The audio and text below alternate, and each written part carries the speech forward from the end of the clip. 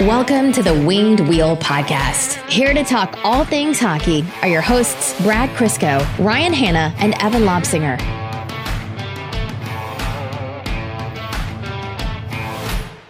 Evan, I heard Brad joined you on the golf course. So 2 questions, or you joined him actually. So 2 questions. Was there a moment where you guys realized that was the first time you'd actually properly hung out since March 2019? And 2, how good and or bad was he, Evan? I just realized we hadn't hung out right now. And I guess that's a sign of a good friendship, because I had the exact same thought. I'm like, oh no. Yeah, that was. It's the sign of the level of attentiveness that you both have, but carry on. Yes, however you want to quantify it or deem it, yes, we'll go with that. In terms of game, you know what? With a little bit of refinement, we can make Brad a good golfer. No, that's he can hit the ball a mile, but he has absolutely no game inside 50 yards. Like, you may as well just write a 3-putt down, because it's coming. If he's 20 feet, if he's 15, if he's 3, it's a 3-putt. It's coming. In my defense, that was exactly how I advertised myself as a golfer. That is true. You did not lie to me saying you were like, you know, a 6 handicap or something like that. So yeah, it was good. I can't golf. I can't even move my back. Thank you for strong painkillers, because I can move today, but yesterday I should have just laid in bed. It's such bad news for me, because I'm not kidding when I say I'm atrocious. I can crank the ball. 1 out of 10 drives, that crank is going dead center. The other 9, it's going really far, but way to the right. And that's just, it's terrible for me. I'm not the kind of person who can put away the driver until I know how to use it. Like, I know that's what I'm supposed to do, but I absolutely won't. Like, we went to the driving range in 2019, actually, and Mel was like, okay, how do I do this? And I was like, don't try to kill the ball. Like, you're not going to get what you want out of it that way. It's so tempting. Don't try to kill the ball. Focus on form. And then I drive and I tried to kill the ball. She's like, but you're doing that. I was like, absolutely, but I can't be helped. I will never not try to murder this ball. And I don't know. I don't know if I can ever change. Well, what you can do is you can get a driving iron, and then you just look like you're an all-time pro, and no one will ever question it. Okay, you've piqued my interest. Anyways, that probably fills our golf talk quota for the episode. I was going to say, you could just do what I did. It was a pretty short course. Evan's busting out his hybrid on like every other tee, and I'm just like, how far is this par 4? Evan's like, about 295, and I'm just strolling up with the driver. I don't care if we're going through trees. Didn't matter. Speaking of golf, Bryson yesterday hit a 3-wood, 380 yards on the match 2. 3-wood. It was like downhill, downwind, like ridiculous, but it carried 344 yards, and that's insane. Rolled 300 yards. I can't process that. That 295 par 4 we played, where I put it like on the lip of the front bunker in the green. I was riding that high for about 4 holes. Oh yeah. All right, we're past the quota, guys, because I'm the one who's going to read the hate messages, and then you won't care, and then I get sad about it. So, welcome to the Winged Wheel Podcast. Believe it or not, this is Detroit Red Wings and Hockey Podcast. The worst golfer of the group. I'm Ryan Hanna. Barely scraping by. I'm Brad Crisco. And I'm Evan. On this episode of the podcast, there is a lot to talk about, and a lot that we have talked about with an interview. We'll open up by talking about the tragic news coming out of Columbus with the passing of Matiss Kivlenieks, before jumping into our interview with Scott Wheeler, where we talk our usual draft prospects, life, the usual bits. And then some minor Red Wings news to get into after that, and then a prospect profile that will be of interest to those of you looking at maybe the less talked about potential 6 overall picks before mentioning the playoffs. Game 5 is happening as we speak, so we'll see how that goes, and then overtime. But first, as usual, I do want to talk to everyone about the Jamie Daniels Foundation, a group that we're very, very proud to partner with. The more we talk about substance use disorder, the faster we can end the stigma and get support to those in need. The Jamie Daniels Foundation is a children's foundation initiative that was established in memory of Jamie Daniels and founded by Jamie's father and Red Wings lead announcer Ken Daniels and Jamie's mother Lisa Daniels Goldman. They strive to end the stigma of substance use disorder and provide support to those struggling with the disease or who are in recovery. To learn more and provide support, visit jamiedanielsfoundation.org. First and foremost here, we're going to address the tragedy that came out of the Columbus Blue Jackets and Novi, Michigan. Matiss Kivlenieks, Columbus Blue Jackets goaltender, tragically passed away as a result of a fireworks-related accident. Kivlenieks passed at the home of former Detroit Red Wings goaltender Manny Legacy, who is part of the Columbus Blue Jackets coaching staff. And it goes without saying that there aren't really words to articulate how awful of a tragedy this is. So Kivlenieks will be remembered fondly. I mean, he was just a guy with a ton of personality who had a big future with the Blue Jackets. So we offer our condolences to his family and his friends in the Blue Jackets organization, and the whole hockey world, of course, does the same. The breaking news. Jeremy Rutherford of The Athletic has reported, I haven't had time to read the article because it's got a Y, but has reported that Vladimir Tarasenko has requested a trade out of St. Louis. Huh. I've heard some conversation about Tarasenko, but never anything in earnest, right? So I wonder what's going on there. My immediate thought is there a fit between Tarasenko and somehow Washington, because they're going to be moving Kuznetsov in all likelihood? No, but yes. It makes sense in theory, but I think when you come down to the dollars of it, and I'm trying to look up Tarasenko's contract right now. Kuznetsov is almost viewed as a negative asset right now with the dollars and term left on his contract combined with the stuff that's been going on around him, because Tarasenko's only got 2 years left, so his current contract takes him to 31, which is not a bad thing. But yeah, so Tarasenko will still be viewed as a positive asset, and for a team contending for a cup, like a very positive asset. So a team will give up a lot to get him, whereas Kuznetsov, that strikes me as Washington might have to not give him away, but they won't get a significant return if they're able to move him they won't probably get a return at all if they move his contract at full pop. So yeah, but Tarasenko 2 years at $7.5 million. St. Louis is probably in a position where they can retain a little bit. They could get a pretty decent haul for Tarasenko despite his recent injury history. He'll be turning 30 this year at the end of the year. I mean, you don't really have to say much to describe the amount of talent this guy has. Yeah, that'll be super interesting for whoever picks him up. If St. Louis does choose to move him. He has a no trade to some capacity, so he has some control over where he goes. Yeah, I'm really curious about how this one works out. And salary's high, though. 1 billion times. Let's just get it out of the way now. No, Detroit won't be interested. No, Detroit should not be interested. Great player, but 2 years left, approaching 30. No. Yeah. $9.5 million due in salary, though. So that's going to be tough for teams to swallow. It's going to be really tough for Tampa to fit that one under the cap. Yeah, yeah, it's 9.5 this Vegas year. will have no problem, though.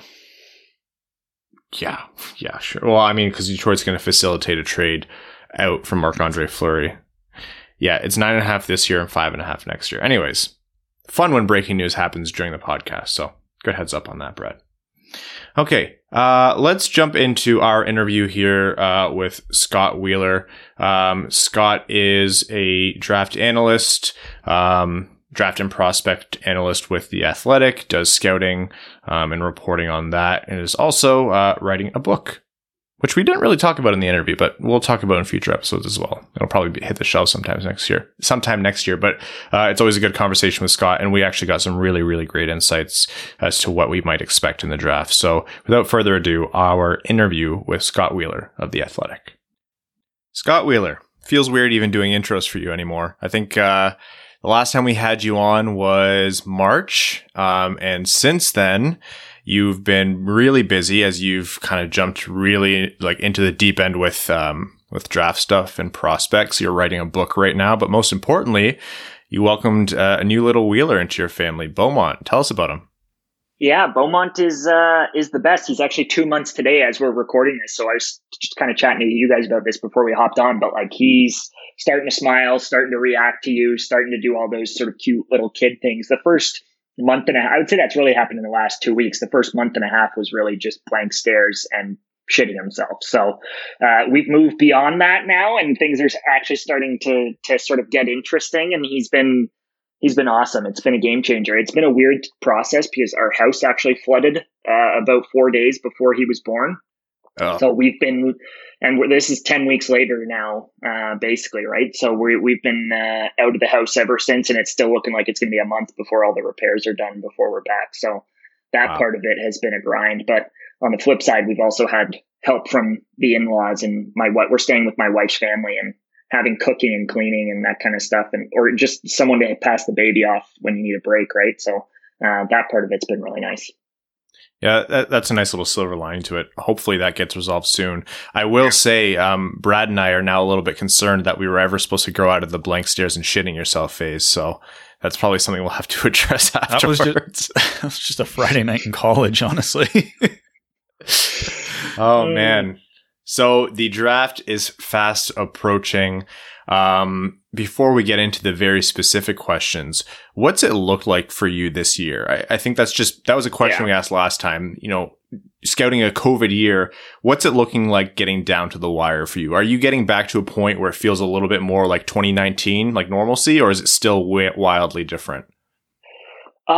It's getting back to that point. I had all of my travel for next year approved this week. So that was the kind of big reminder that, okay, we're back here, because last year I just didn't have that, right? Like I didn't even think to go to my editor and say, here's the calendar of all the events I'd like to attend this year. It was just, that was a non-starter, right? So I did the World Juniors in Edmonton last year, but really never watched a single live hockey game other than that of these kids. I saw them at every game they played at the World Juniors, but the number of, even in the draft process, the number of draft eligible kids that even play in the World Juniors is, you can count on two hands, right? So I just didn't watch live hockey this year, and that was just the reality. And I think you had to come to grips with that over the course of the season. Early on, the big fear was, okay, are all of these leagues even going to get back running? And then as time passed, it was like, okay, all of them are, except for maybe the OHL. And then you start to get a lot more comfortable with where you're at on these kids. And I think now, just in talking to NHL scouts in the last few weeks for my own work as well, everybody's pretty comfortable with it. Like it's not some disastrous draft process where nobody has any idea who these kids are, which I think was kind of a legitimate worry early on in the year, right? So all of the leagues eventually got up and running. They maybe didn't play 60, 70 games. They might have played 30 games. But there was still a pretty strong sample size for all of the kids who were expected to go in the first 2 or 3 rounds. And then definitely the process for the kids in the later rounds has been more difficult. The OHL kids that were vying to get to go play in those rounds, they didn't get to go over to Europe like all the first and second rounders did. So that is a huge bummer for them. Ty Voigt, Connor Lockhart, all sorts of kids. I could go down the list. They didn't play a single game of hockey this year. So how do you, as an NHL club, then make that selection? It's a pretty tough pill to swallow, especially if there's a kid there who you also like, who you've seen play 5 times or 10 times.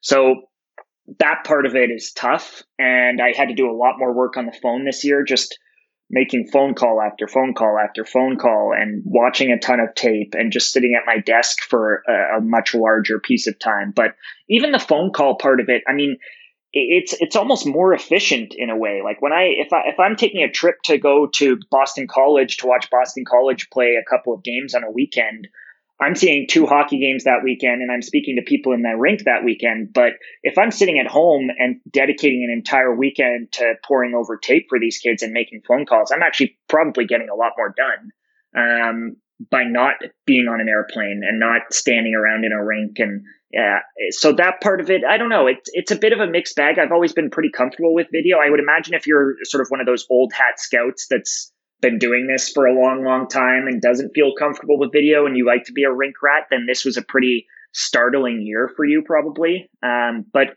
I think for a lot of the younger scouts I've talked to, and by and large, the majority of people within NHL organizations, I think people are pretty comfortable with where they're at on this draft. And I don't think it's going to be some wild, wild west draft like a lot of people think it's going to be. Things are going to play out kind of how you expect them to play out. And teams are, I would say, maybe not as comfortable with this draft as previous drafts, but pretty close. So all that being said, I'm going to transition this into your rankings because I've noticed a predominant theme with most rankings that have come out, and that's the guys who played the most, the guys who have the most translatable skills, size, skating, etc., seem to be at the top of most lists. Your Matthew Beniers, Owen Powers of the world. With your list, you seem to swing on the upside despite the uncertainty. Obviously, having Kent Johnson at 2, Brandt Clarke at 3, even going down the list, a guy like Logan Stankoven at 18. Mm-hmm. How comfortable were you with ranking the guys with arguably the higher ceilings, but the big more risk attached to them in a draft like this? Yeah, it's tough. I almost feel like this is the year where you should take that swing, though, because if you're able to do a good job of projecting what those kids would have looked like in a regular league per se, then you're tapping into something that not every team's tapping into, right? Like there are teams that are going to look at Brandt Clarke playing in Slovakia and think that's a terrible league, and rightfully so, because it is a terrible league, and they're going to have trouble reconciling taking him because of how difficult it was to evaluate him in that league. But I think the teams that look at how he performed in that league have tracked his progress and the progress that he's made in his skating and in other ways, especially his sort of athleticism and in the gym and that kind of a thing. Players like that, I think, are worthwhile targets in this draft, because if you play it safe, you may end up playing it safe with a kid who ends up as a third pairing guy or a third line center, and you just didn't have the gumption to go after the sort of high skill target. And that's in part just because a lot of those high skill kids, I mean, Kent Johnson obviously played a regular schedule, but a lot of those other kids didn't, right? Like Logan hardly played this season. He got into about 10 games in the WHL. Brandt played a good chunk of games, but obviously in a difficult league.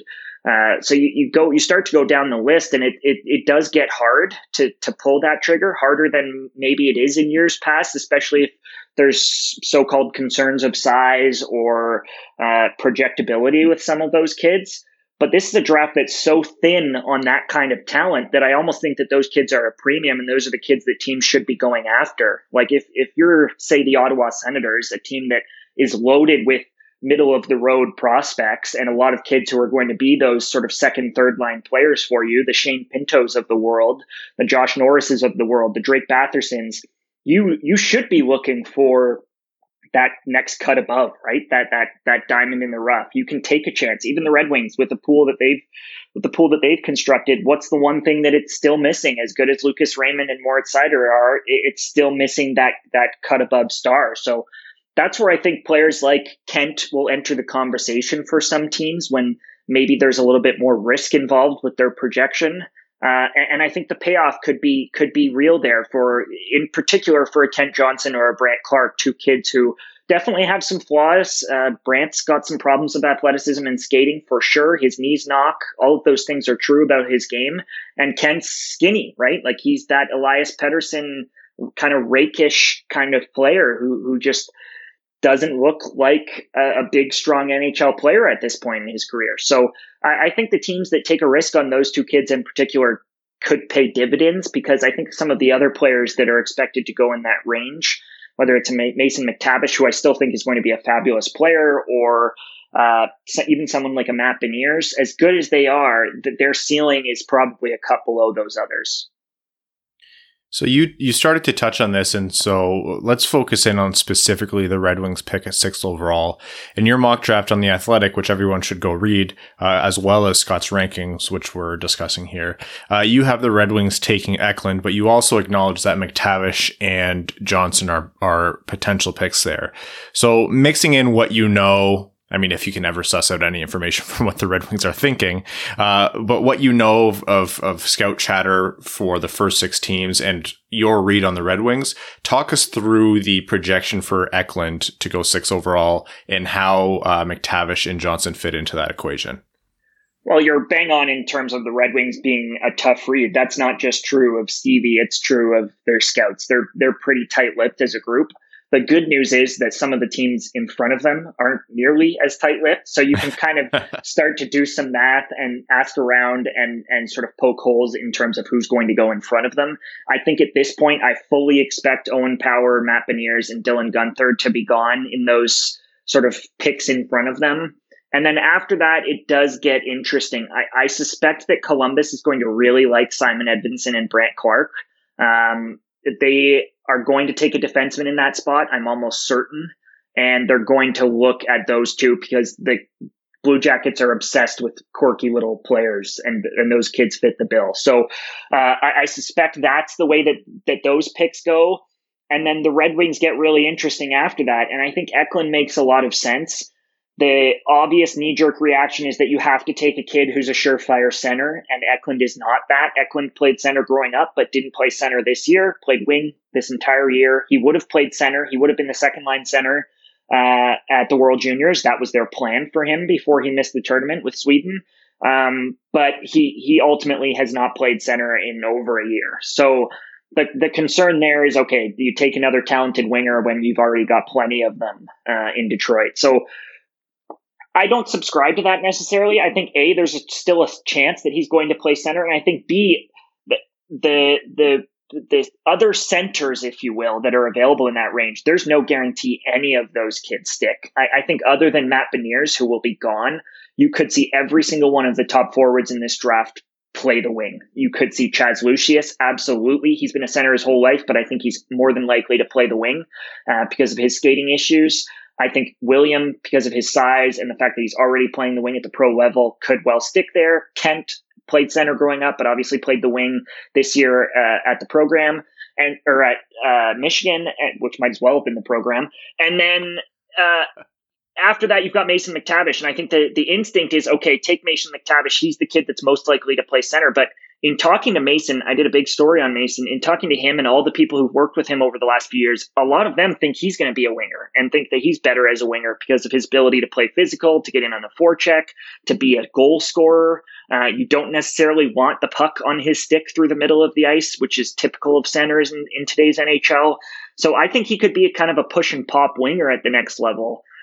So if that's the case, then it's a decision about the best winger, and I think Detroit could really be drawn to William in that way. Just not only as arguably the most talented player in that group, I would probably take Kent instead of him, but it's close.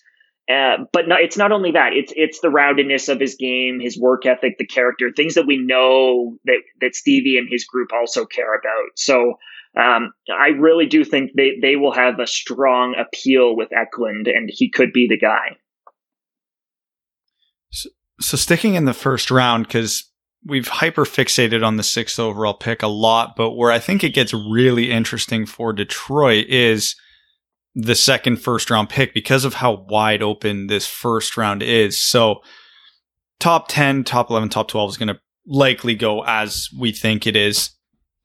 Do you think the Red Wings should focus at all positionally with that second pick? So let's say they take a William Eklund at 6, and then the 4 best players on their board at pick 23 are all wingers.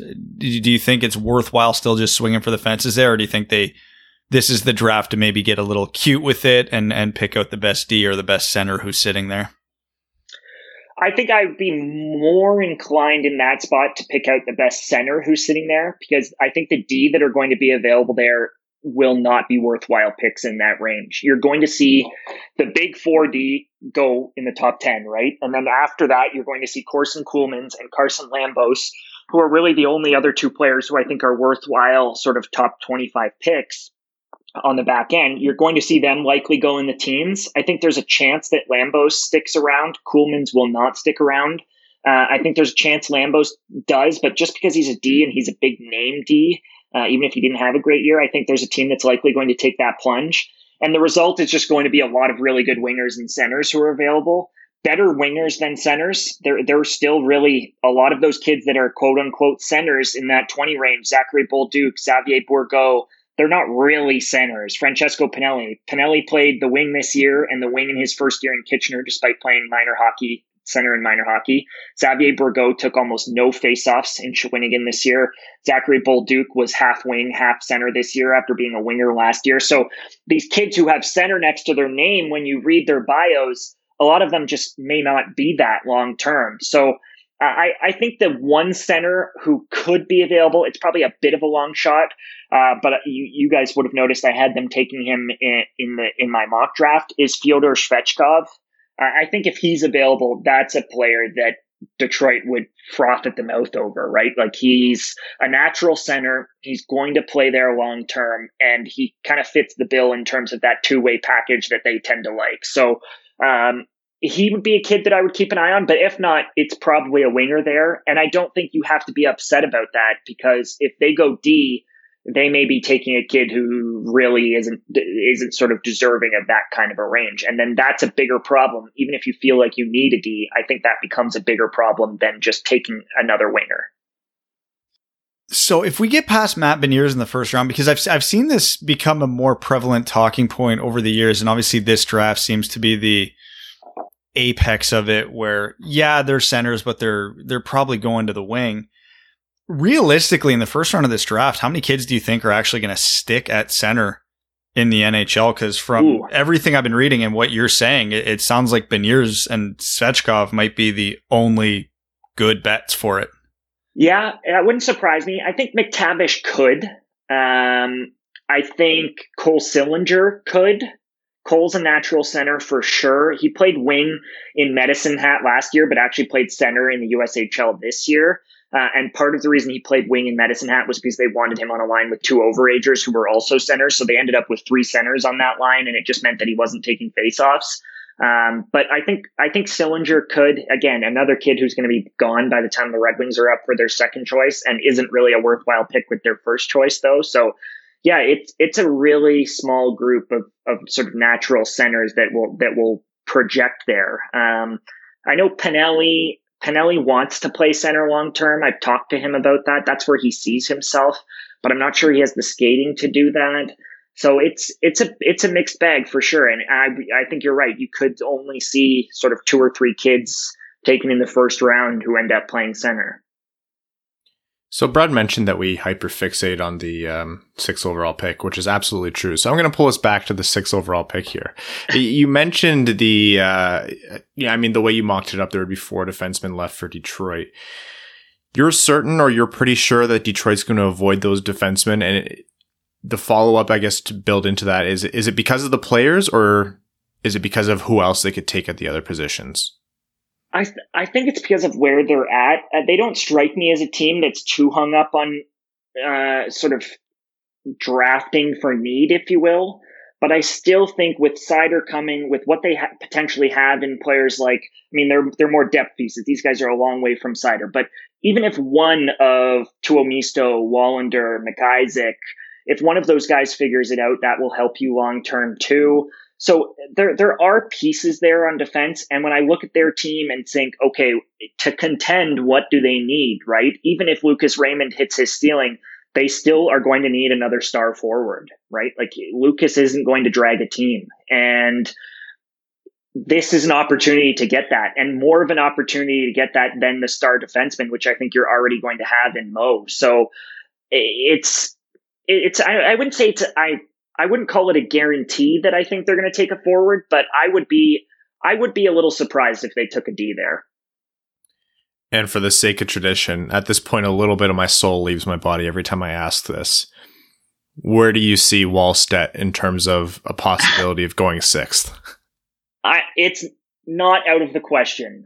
I think taking Wallstedt over sort of a Luke Hughes or whoever else there fills a bigger need as well for them without being a sort of huge, gigantic reach, right? Like I don't have him in my top 10, but I have kind of had him anywhere between 9 and 11 all year. And I think that's the kind of range that I would feel comfortable picking him in.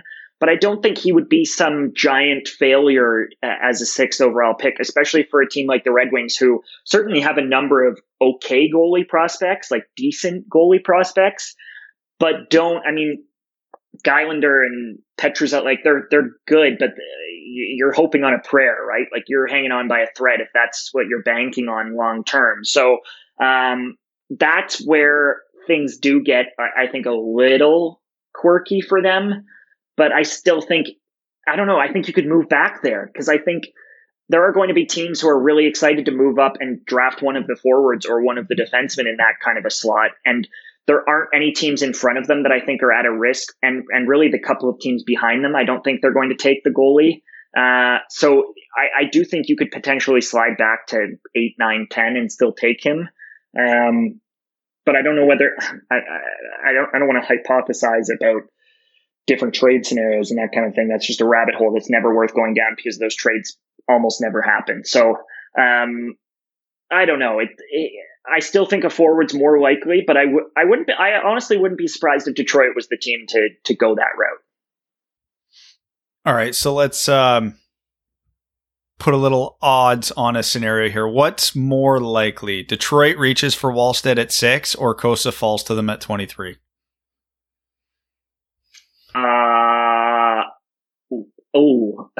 Probably Wallstedt. I think there's a chance Kosta's available in the 20s. But again, I mean, when I mocked it up, I was immediately drawn to, say, the Dallas Stars, whose starting goalie is 35 years old. And as good as Jake Ottinger is, he's not the solution, right? Like there are teams in the teens who could take that plunge. I think Edmonton at 19 could go there. So there are a few teams before then that I think would be more likely to take Kosa. And I think by and large now he's kind of a consensus top 20 pick. So I would doubt it. All right. So we're going to dive in. I want to dive into the second round a little bit here, just because every draft analyst has their guy. The one guy who's ranked out of everybody's top 100 or, just inside, that you don't see what everybody else is seeing. So if you had that quote unquote guy that you would hope, if you were the GM of the Detroit Red Wings, you'd be like, screw it, I'm taking him in the second round. I'm not even risking him falling down. Who would that be this year? Ooh, that is a heck of a question. There are a few kids who I kind of have ranked in my sort of late teens to early 20s that I really like, who I think are going to be available at the start of the second round. When I did my mock, I had Logan Stankoven slipping through. I would absolutely love it if I'm a team at the start of the second round and Logan's available. I wouldn't even think twice. Like I would have it stamped and locked in fast. So Logan's a player who I really like in that kind of a range. I think there's a chance Xavier Bourgault slips a little bit kind of into the late 20s, and I would really like him there. He was never a top prospect or a big name growing up, and because he's played 3 years in the QMJHL, I'm not sure whether to think that that's an advantage because teams are going to go with the safer pick this year and draft a kid who they've seen a lot, like a Danil Chaika or a Xavier Bourgault who've played 3 years in junior, or whether teams are going to look at that and be scared away by the fact that he hasn't taken some gigantic leap forward to become an absolute force. So that's a kid who I really, really like in that range. I love Isaac Rosen, and as much as we see him high on people like Bob McKenzie's list and even on NHL Central Scoutings, which normally are a pretty good gauge for where they're going to go in the draft, he still feels like a kid who's going to slip through the cracks somehow because teams are going to be afraid to draft the skinny, highly skilled 5'9", 5'10" kid who plays the wing. So those are a few names that come to mind as kids that I really like. But the big one, the one that I would take a swing on and wouldn't even hesitate, there are two, I guess. The first is Sasha Pastujov, who I still talk to people and they still think his skating's a problem in the first round, and I still can't wrap my head around that. He has been outstanding. His profile in terms of his production, his underlying numbers, being the best player in his age group on the national development team, putting up numbers that are in line with kids who've routinely gone in the top 10, the Clayton Kellers, the Alex Turcotts, the Cole Caulfields. He is a very talented player, and average skating, I don't think, is the be all and end all for players that are that talented. So Pastujov's a kid who I ranked, I believe, 14th and could be available late in the first, sort of into the second round, who I wouldn't hesitate on. And then the second kid is Ayrton Martino, who actually played locally in the junior A ranks for the last 2 years previous to this one, and then went to the USHL this year and was one of the 5 best players in the league as a first-year player and as a tinier kid who's not committed to a big college. He's headed off to Clarkson. So all of that is kind of a recipe for teams to be a little bit shy of him, but he is so much fun to watch. One of the more entertaining players that I enjoyed watching sort of game to game, shift to shift this year. And I think he's going to be dynamite at Clarkson. I almost think it's a good thing that he's going there because he's going to be the go-to option for that team offensively, probably as a freshman even. There's a lot to like about, in particular, I would say Pastujov and Martino as that kind of second or third round pick where I'm just going after them. All right, Scott, I think our next appointment together will be post-draft for our usual recap of whatever the Red Wings do. So fingers crossed for all three of us that it's interesting. I hope the lead up to the draft goes well for you, both literally at home with the flooding and also, prepping for the draft. So thank you again for coming on the show to talk to us all things prospects. And until next time. Oh, actually, we'll have to send you over a onesie for a Winged Wheel podcast onesie for Beaumont as well.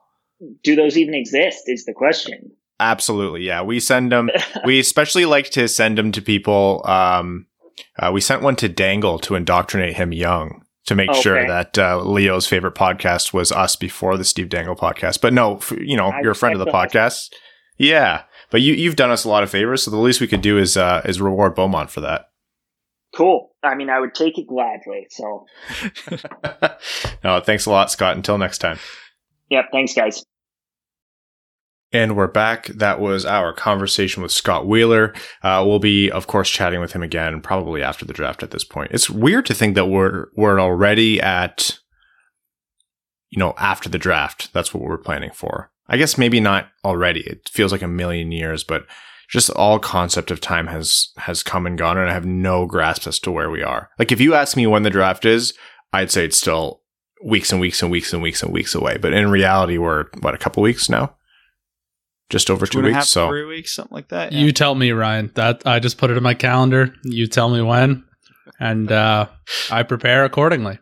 When Evan says you tell me, he literally means you tell me. Because unless you tell him multiple times, it is gone. That is not registering with him. Yes. Yeah, it's totally. And I have really bad, I have a guilt complex. So when I do something to inconvenience my friends, I feel terrible about it. And this bastard makes me repeat things to him a million times to the point where I feel like I'm being annoying. But if I don't do it, it's just not going to click with him. And so I sit there just feeling like I'm a shit friend.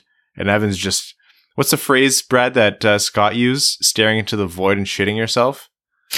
Something like that, yeah. It really depends on the time of day and if I've had my coffee yet. Then it happens. We record at night. I'd hope you'd had your coffee by then. It's not my fault. I have a million things going on this month that I am all responsible for. A few things fall through the cracks. And the other fault, you bought a house. Yeah, I shouldn't have bought a house. It's all Catherine's sister's fault for getting married too.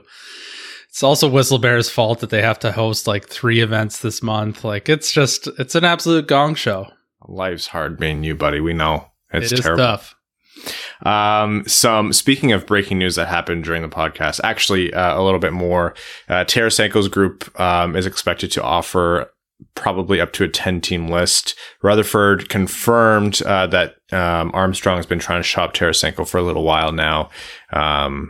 it seems to be difficult. So we'll see where that goes. But other news that popped up just earlier today, Cross Hannes, Red Wings draft pick from last season, is going to be the player selected to replace Matty Beniers at the Team USA World Junior Summer Showcase.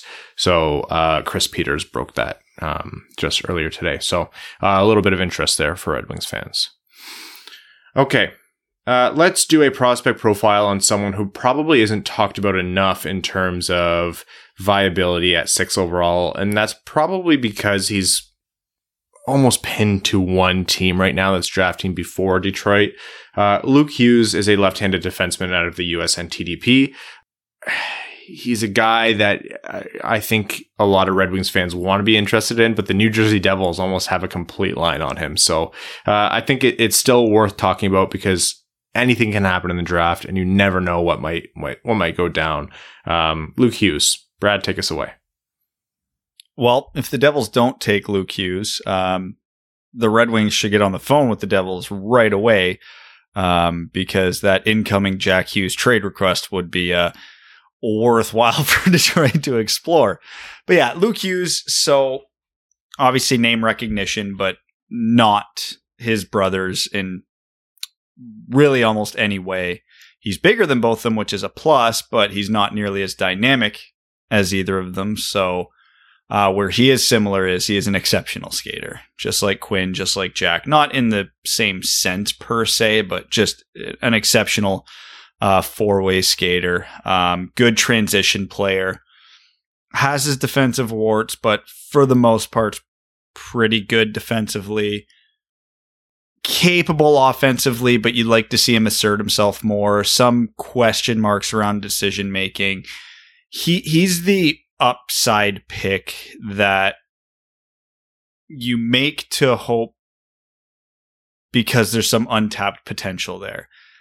And there could very well be. He has the tools to do just about anything he wants on the ice. He just doesn't do them. The main criticism I've seen of him, and I've read of him from other opinions, is he doesn't assert himself enough offensively.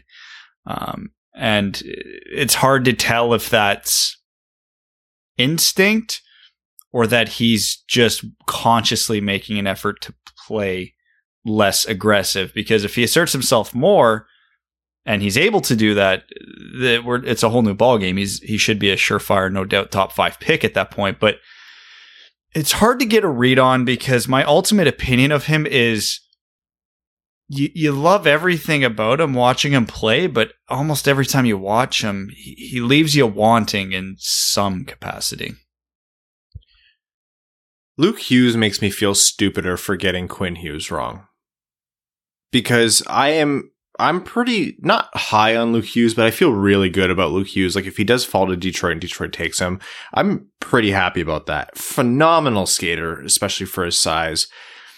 The way he plays the transition game is exactly what you want out of a defenseman that you're probably drafting to play on your top pairing with Mo Seider eventually.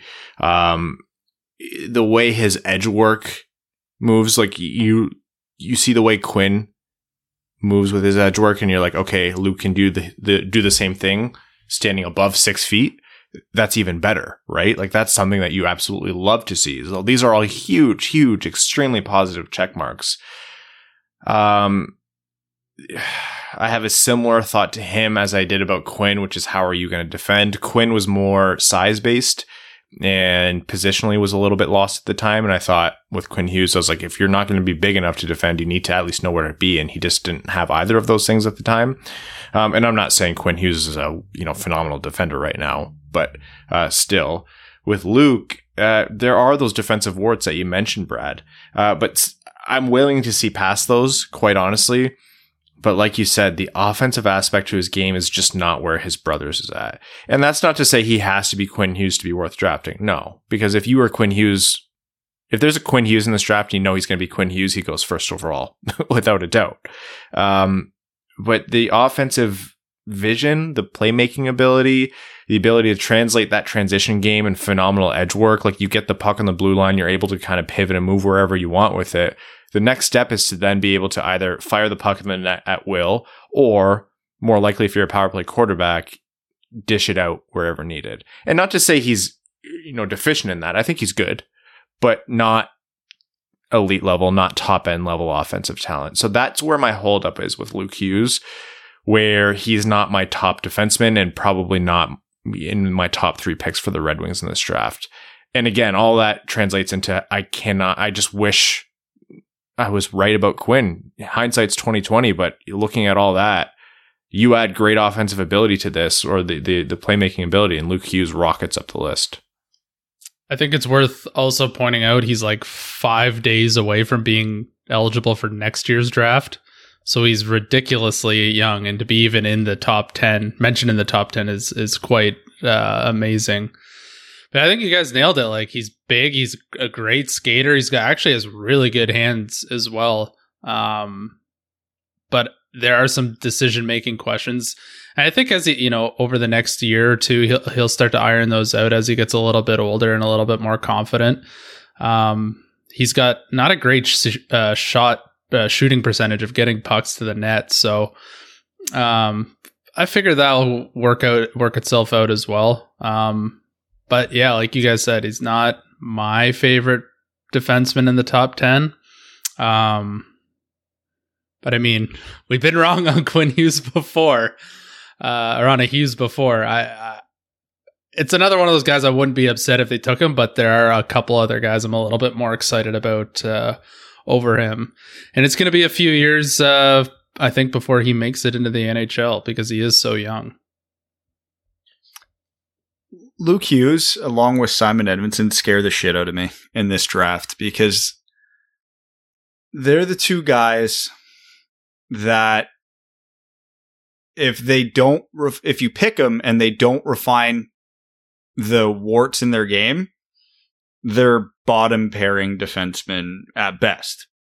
But they're also the players, if you pass on them and they do iron out the wrinkles in their game, they're no doubt top 3 picks just because of the skill set they possess. So they could really screw you either way, and we don't know which way it's going to go because most players in the draft I have a good read on. Whether or not I rank them properly is always up for debate, but like I've got a good sense for who this player is, what skills will translate, etc. Like to what degree is always an argument. I really don't have a good read on Luke Hughes, much like Edvinsson. I really, truly don't know what to expect because, if I look at a guy, we've talked about at length, William Eklund, if he makes it, it's going to be as a high offense scoring winger. And I can pencil him into that role. And if he's not that, he's probably not an NHLer. Luke Hughes could be a number 1 defenseman or a number 6, and neither one surprises me. He could be a power play quarterback. He could never play special teams. Also does not fully surprise me if either of those realities plays out. I know what Luke Hughes' skill set is, but I don't know what type he is. I know what his flaws are, but I don't know what's causing the flaws. Like, again, for the offensive instinct, if that's just a natural instinct he lacks, that's a problem. If it's a conscious effort he's making to play more conservative, that's easily fixed. So I really don't have a good read on him. And really it comes down, like, if you're picking in that range, the 5 to 8 range, and you're high on Luke Hughes, to me that basically means you like him better than Brant Clark and Carson Lambos, and I don't think I do. I think I like both their upsides in their game a little bit more, even given that Luke Hughes is slightly younger. And I think their upside is probably better in all 3 zones. Yeah, Lambos will be an option for Detroit, probably at 23 at this point. But if you're talking about, total upside, I can totally see what you're saying. The only point I'm going to disagree with is I don't think Luke Hughes is true boom or bust, but I just, if the Red Wings take a left-handed defenseman whose offensive instincts probably lean more towards this is a second pairing guy in all likelihood, in all good likelihoods, who can probably just play up on the power play, then that's a good thing, sure, but I would then rather swing at Kent Johnson or William Eklund or one of the forwards, or honestly even Wallstedt. Like, there's not a lot of super high end ceilings here, but I would want to go for the higher end ceilings rather than someone who there's just that many gray areas or shadowy parts to his game. I have a question, this is probably for Brad. Can you think of a defenseman in the NHL who's a great skater, but doesn't really put up points, but you would think is a good defenseman in the NHL? Because if Luke Hughes' offense doesn't ever come out, that's essentially what he is. Oh man, there's probably a few guys that fit that bill. But doesn't all the guys that immediately come to mind that fit Luke Hughes' mold put up points? So that's probably an argument in his favor. I'm trying to think. Slavin? The thing is, I don't think Luke Hughes is completely devoid of offense. I think he's still really good. He's not. This is what pisses me off about Hughes is I can't pin down what type of defenseman he is. Like, we know Brant Clark's an offensive defenseman who's probably going to play a mediocre role at 5-on-5, but could be your number one power play quarterback. We know Edvinsson is at least we know he's a bigger defenseman who's good defensively and has power play upside. We know what Owen Power is, what type of defenseman he is. Luke Hughes has deficiencies at both ends of the ice. If he fixes both of those with his toolkit, he's a no doubt first pairing defenseman. If he fixes the offense but not the defense, then he's an offensive defenseman. But if he fixes it, it could go inverse for him as well, because the tools are there. I'm not saying he's bad. He is an exceptional talent, and every question I have about him is between his ears. Literally every one. I don't have any concerns whatsoever with his physical skill set. So even if his shot isn't elite, neither is Quinn's. The shot's the easiest skill to fix by far. Everybody can. My entire career begs to differ, but carry on. With a proper coach, a shot is the easiest skill to fix, or at least improve. I shouldn't say fix, but yeah, it's just I can't get a good read on him. He could end up playing a Jacob Slavin role. He could end up playing something like a Quinn Hughes role, just not as good, obviously. I don't know. It's very rarely do I sit here and say this with a prospect. Like, I don't know who they are as a player, but with Luke Hughes, I don't know who he is as a player yet. And it could go a million ways. Yeah, I think the true deficiencies, if we're talking about that objectively, are in the defensive zone. I think he's very good. Well, obviously excellent, phenomenal, elite in transition. His skating is fantastic. Really good skill set, like Evan said. The offensive, I wouldn't even call his offensive game as a deficiency. I think he'd be on Detroit's top power play. It's just, is it enough We've promised to stop using the Red Wings as a scale. Is it enough to justify that pick over other players? So just to really clarify before anyone gets, too upset by because maybe I didn't phrase it properly. It's not that his offensive game is bad. It's just, is it good enough to justify the pick over other players? So that's Luke Hughes. That's Luke Hughes for now. And again, I really do think it'll be New Jersey here who's going to end up taking him. So maybe they just bite the bullet or grab it before Detroit even has an opportunity. So it's nothing we can even sweat over. My dream draft scenario is Hughes and Edvinsson are gone before 6. So it's not even a question, just because a good part of my brain is going to want to pick them both because I know what the upside is, but they will also be the most nervous I would be with any player the Red Wings could pick, even more so than Wallstedt. So, let's just take the question out of Yzerman's hands, please. Please, Columbus, New Jersey, Anaheim, please. As we record, the second period has ended in Game 5 of the Stanley Cup Finals. Tampa Bay is leading 1-0. So by the time we finish, or by the time you're listening to this episode, the Stanley Cup may have been awarded, or who knows, we might be going to Game 6. No doubt that we're going to recap that once probably next episode it'll be wrapped. Yeah. A very quick note though.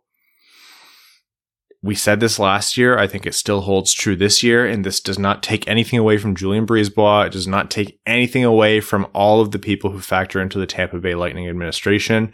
It feels good knowing that the long process to build this cup contending team that is likely to repeat at this point, at the time of recording, they may have repeated by the time you're listening. The major architect, driver behind all that, the original GM of the team is now in Detroit. It's something that I don't think Red Wings fans take it for granted. I think most people are very elated by that. But the amount of promise that holds, it's really hard in hockey because things move so slowly. Change comes so slowly. It's like politics. It's like bureaucracy. It just happens at such a snail's pace that sometimes you don't even notice it's happened. So you just think of how long Yzerman had with that team to build it up. Is it a perfect analog? No. He came in with different tools and core pieces and superstars that the Red Wings don't have. So it's not going to be a perfect one-to-one match, but this is someone, it's a long way of saying this is someone who can do it and can do it in a very real way because it's not a one-off, this team. So all the Red Wings need to do or all fans really need to do is have patience as Yzerman does this thing. And the people who Yzerman has surrounded himself with, and also find a way to cheat the cap by $18 million in the playoffs. Okay, let's jump into overtime. That one was for you, Brad. I don't actually mean that because I don't care that much, but I thought I'd be nice to you today. Overtime on this midweek episode of the Winged Wheel Podcast is Patreon exclusive. Thank you to our patrons for being just genuinely better people than we could ever hope to be. Strong jawlines, tall, great hair, good people, never make a mistake on your taxes, all that good stuff. Evan actually talks to you, which is a pretty notable accomplishment. One time Evan sent me a text message and I was super excited, but it was an accident in the end. Oops, wrong Ryan. Do you know 2 Ryans? I do. I actually know 3 Ryans. Okay. So it gets very confusing in this household. Whoa. Okay. Well, you're podcast Ryan. I'm podcast Ryan. Well, would you prefer to be named Redhead Ryan? No. God, no. Sorry. Yeah, I shouldn't complain. Is there a redhead Ryan? What a dweeb. Oh, what's the third one? He's just Ryan. Oh, what the fuck? Bullshit.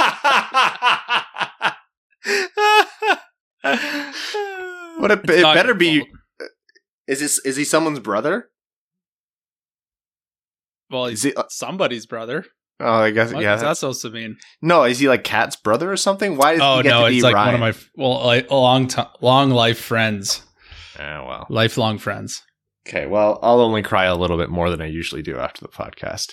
Okay, we're going to start with overtime here with patron Matt S., who says, Montreal lives to fight another day, 1 down, 3 to go.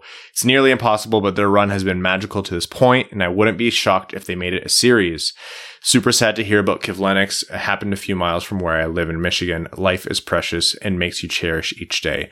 Keep up the good work as always, dubs. We're spoiled by you 3. Yes, even you, Brad. Josh Brink says, say you are locked in a room for the rest of your life and your captor has given you the choice of 3 hockey games to watch for the rest of eternity. What 3 would you choose and why is Brad doing this to you? 02 Western Conference Finals Game 7. 98 Stanley Cup Finals Game 4. And then I don't know, there's a lot. Oh, maybe... I mean, most of the listeners won't like this, but 2010 gold medal game, 2010 Olympic gold medal game. Even as an American, you have to appreciate how amazing that game was overall. But that one, yeah, for us, yeah. 97 Cup Final Game 4, 98 Cup Final Game 4, 2002 Cup Final Game 5. I only want the truly top of the mountain moments in my memory forever. Yeah, 2008 was there for me, but I thought maybe I'd mix up a little international flair. I'll throw in the 2009 Canada-Russia World Junior game where Eberle scored that goal. Oh, yeah. And Pierre ruined a national moment. Honorable mention, fight night at the Joe. Oh, that's a great answer, actually. That's really good. Why is Brad doing this to us? Look at him. He doesn't age. What a piss off. He's a freak. Jeremy Dahl says, hey guys, my dad and I were talking about all the dates coming to keep an eye on with the Wings, and he brought up buyouts. I mentioned they don't have many terrible contracts left, but he reminded me about Nielsen. I figure there's no point in buying him out since they have so much cap space. So now I'm wondering why they bought out Abdelkader and didn't play the waiting game with him as well. I know he was egregious, but his contract would be up not this season coming up, but next. We surely could have eaten that cap space to shorten the hit. I think that was purely a roster move. I think in terms of you almost have to look at it based on what you brought up. The cap space is why they could do it. They had so much cap space that they didn't have to worry about eating up a little bit for the next however many years. And he was taking up valuable roster space. They needed room for their young guys. Yzerman said, I could bring in someone to do what he does for cheaper. And that's a rookie or a veteran minimum player, because Abdelkader was well below league average at that time. Also, can you give a shout out to my dad? Best dad I've ever had. His name is Rob. Give a shout out to all your dads. Even Brad is a dad. I mean, if they're worth it. Cheers, boys. You are the best. I look forward to listening to you guys every time. Rob Dahl, thank you for talking hockey with Jeremy. Brad, there you go. You got a shout out on the podcast. After two mild insults from the previous commenters. Yeah, well, what's an overtime segment without a mild insult to Brad? Fair. What are your top three favorite moments in this year's playoffs? And as a fan of the game in general, how would you rank this year's playoffs in context with the last decade? Personally, I've greatly enjoyed the ride with Montreal. Started with watching them round 1, game 4.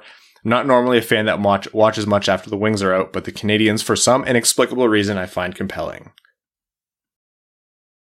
Man, in general, I've actually I never not enjoy playoff hockey, so I enjoy it, but this is probably the most disconnected I've been from a playoff in a long time. I know it's not a big deal in Tampa, it's not the be-all, end-all, but the cap circumvention loophole does feel like an insane loophole to me. The reffing being such a storyline and somehow them only getting worse in the cup finals is just annoying as hell every single game. There's been all the suspension talk with Kadri and Scheifele. Montreal is the saving grace of these playoffs because every other storyline seems to be shit. Nobody's enjoying Tampa's run other than Tampa fans. Nobody's enjoying the reffing. Everybody's team fizzled out. Montreal's been the saving grace, so man, if I had to pick my top 3 moments, they're probably all going to be Montreal moments, truthfully. So they're not even worth listing out. I do think this has been a fun playoffs overall. Montreal is a big driver of that, but I think it has been nice to see. I think anytime you have a powerhouse like Colorado or Vegas or a team that's supposed to do well like Toronto and they get moved on from, or they get upset, I think that's a good story. Colorado 14er says, what top 5 draft picks do you believe would be the best and worst case scenarios for the Red Wings, including potential trade ramifications? Thanks, guys. So in terms of who could go in the top 5, I mean, Beniers, Power for sure. I think if Eklund is gone in the top 5, I wouldn't love that for Detroit. What about Beniers, Power, Eklund, Johnson, Genther? That'd be rough for Detroit, because that's a lot of forward talent gone that you would want to take a swing on. That would push them to defense, which is okay, but that would then be maybe not the ideal situation. I'm not going to overthink this. I'm just going to go to my rankings, and my top 5 being off the board would be worst case scenario. So in mine, that would be in no particular order. I'm going to mix up the order to screw with you guys. If Beniers, Johnson, Power, Eklund, and Clark are off the board, would be my worst case. But that still leaves Genther, McTavish, Hughes, Edvinsson, Wallstedt, Lucius. There's options. So there's a ton of options here. I'm not devastated however this plays out. This is a good year to pick 6th because of how wide open it is. So, but that would be my worst case scenario. Best case scenario, one of the top 2 fall. Yeah, let's assume Power Beniers go 1-2 and nothing crazy happens. I would be, as I just mentioned, the next 2 picks would be Edvinsson and Hughes, because then I don't have to think about that. And then I'll throw in Wallstead at 5 for pure chaos. And then everybody I want to take is still there. Getting dusted by 5-year-olds on skates, says Ryan, since you keep mentioning Jackson Hole and me just leaving a vacation from there, I have to tell you of a lovely spot in between Jackson Hole and Yellowstone. It's a little place called Cumrock-et. Oh, you son of a bitch. Cumrock. Damn it. It's a beautiful area, and since you may have mispronounced it, it's pronounced yeah. You got me.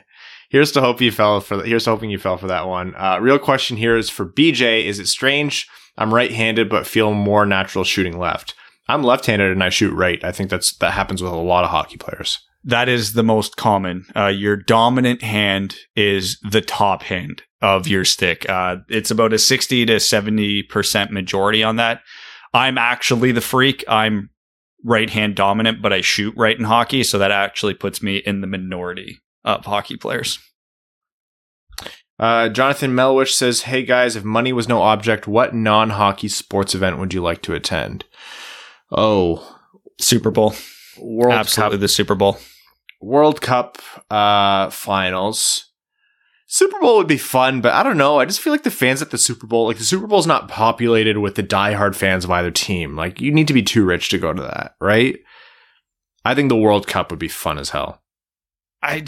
Soccer's like my 18th favorite sport. So I get the appeal of the World Cup and I get the event of it. But, you know, of the sports I follow, at least somewhat, like the World Series, sure, but it doesn't really get to me. The NBA Finals, sure, I would enjoy it. But I mean, the Super Bowl is the Super Bowl. If your team's playing in it, God damn, that would easily be the thing I would want to do the most. But I just think the spectacle of the Super Bowl makes it worthwhile. I will take what was the year Tiger Woods won the Masters at 2019? Yeah. If I could go back in time, that would be the Sunday at the Masters I'd want to be at. Or the 97 when he first showed up and just wiped everybody. Okay, we're going to move on here to Eric Jeske, who says, what the hell does work rate mean when discussing prospects? Is this just the latest nomenclature for compete, or is it actually a measurement of something? I think it literally just means compete. It's compete. Yeah, it's just nerds. Josh Terrell says, could you see a Mark Stahl type deal for Anton Strawman? Stevie's familiar with him, and Yandel would seem to be the better buyout candidate, given his contract will be much harder to move. Yeah, I mean, any player that I don't think there's a lot of Yzerman's going to be too particular when it comes to who's bringing on, as long as he gets the right price for it. I know he mentioned when Mark Stahl came over that he wouldn't have brought him over if he didn't have a spot to play on the team. And that's just kind of what you have to put out there when you bring guys in. Like, no GM or coach is going to say, yeah, we brought this guy in because we got a sweet deal just to give him room and board for a year. You know, like that's not what happens. They're not going to go and say Mark Stahl's washed. They really don't care how washed the player is. They have the cap space. They can scratch him if they want. So yeah, anyone who comes with an asset could definitely see the deal. Jake Nagy says, I don't usually put stock in any rumor accounts, but NHL Rumors Daily usually has some legit inside scoop, and commented this week that Buffalo really likes Eklund and wants to either acquire another first to get him or might just pick him up first overall. Do you think that's a possibility? And if it comes to fruition, would you say it's a good choice by Buffalo? I mean, I'm high on Eklund. He's absolutely in contention for first overall if I'm the GM. So I have no qualms with that. With the fact that the Sabres, I think as of this moment, have yet to interview Owen Power might be a little telling. I'm not going to say it's likely, but I don't think it's crazy. Okay, English Major says, sup guys, Forrest Gump or Back to the Future 1? I've been asking a ton of people and it's about 50-50. Thanks and keep up the good work. Forrest Gump. Yeah, I like Forrest Gump here. I'm a big Forrest Gump guy. I cry like a baby every single time I watch that movie. Seen it like 6 times. I love every single time. Just hits you right in the feels. I've worked with a few people named Jenny, and I can never get past. Like, I can't not say the line or like some version of the line. Usually I just end up calling them Jenny. It's bad. My sister's name is Jenny. Do you say that to her? All the time. At war with Crying Hannah says, good day, duds, but not a good day to Crying Hannah, who in an unprovoked act attacked me publicly last episode. The slander won't stand and is a classic case of small man syndrome, which you have obviously caught from BJ. Wait, this isn't about BJ. Stay focused. Anyways, we're at war until further notice. Please give us a Game 6 hockey a la. I don't want to see the no Eisman team win on home ice, and a loss in Montreal means insta riot from Habs fans, less Frenchies fans. Honestly, this is the best outcome, and we all know it. The 2017-18 Vegas run that they've been on has had its time and is about to come to an end one way or another. Alrighty, argue about prospects time. Simon Edvidson. Ryan, why should we focus on the boom potential here? Brad, why is the bust potential too large? Actually argue with one another, no monologues, interject. Evan, huh? What? Pay attention and pick a winner. The boom potential is that, we were talking about it earlier. Edvinson has a lot of risk to picking him as well, sure, but if you pick him and he pans out, this is a top line left-handed defenseman who can skate super well, deliver offensively, and plays with Mo Seider. It's probably best player available if he pans out, and he fills a direct position in need, which is a GM's wet dream. So that's the boom potential right there to justify it. Doesn't matter if he can't think the game. Do you think that he can't overcome that, though? Doesn't matter if he can't think the game. Do you think it's a certainty that he can't think the game? Or is it just, is it a gray area for you, or is it a certainty that he can't think the game? It's a gray area for me, which is why he's still in my rankings. But if he can't think the game, which is the big question mark about him, he is a non-impactful NHLer. So not saying he's never going to make the NHL, but you don't pick a bottom pair defenseman in the top 10. And his biggest question mark is the most important trait in a hockey player. Well, as a defenseman, I don't know necessarily that it'll drag him down that much. I kind of push back on the notion of he's automatically bottom pair unless he's top pair. I think there's a room in there for him it'll take some time for a player like him to develop. But with defensemen, understanding and thinking the game and anticipating the game, that does come with time. Certain amount of it is hockey IQ, sure, but we always say defensemen need more time. And I think the hockey IQ, or at least the part that's demonstrated on the ice, I do think that comes after a while, generally. This is a skill that can't be taught. You have it or you don't. I don't know that you can boil it down to just one skill, though. Like, understanding the way the game is played, especially that the league that you're in, like, that does come with maturity with defensemen. Do you want me to get into his pace issues as well? Because he plays the game slow for someone who can really skate. So all the benefits of how fast he is get kind of outweighed by the fact he doesn't play fast. But if he can, I think the reason, and I have a big fear that the reason he doesn't play fast is because he can't, because his brain doesn't keep up and he has to second guess every decision. I hope I'm wrong, but he can, anyways, he can play fast. So yeah, sure, you might be right about that. He can, but he hasn't. Okay. That's about as much argument as I can give that, because where I actually fall is somewhere probably in the middle. So same. Yeah. Okay. Jersey time. Remember when I got Ryan a 2009 Winter Classic jersey and he turned on me only a couple of short years later? What's been the worst Winter Classic jersey? Stay Fresh cheese bags, not you crying. Go stale. You don't deserve any Stay Fresh cheese bags of Fournier Company. Are we talking all teams or just Red Wings? All teams. Oh God, there's so many candidates. The Blackhawks. You go first. I'm gonna have to think. I really didn't like Nashville's. Their yellow bar with the cursive where the P touched the bottom of the blue bar. They weren't even the biggest atrocity in that game.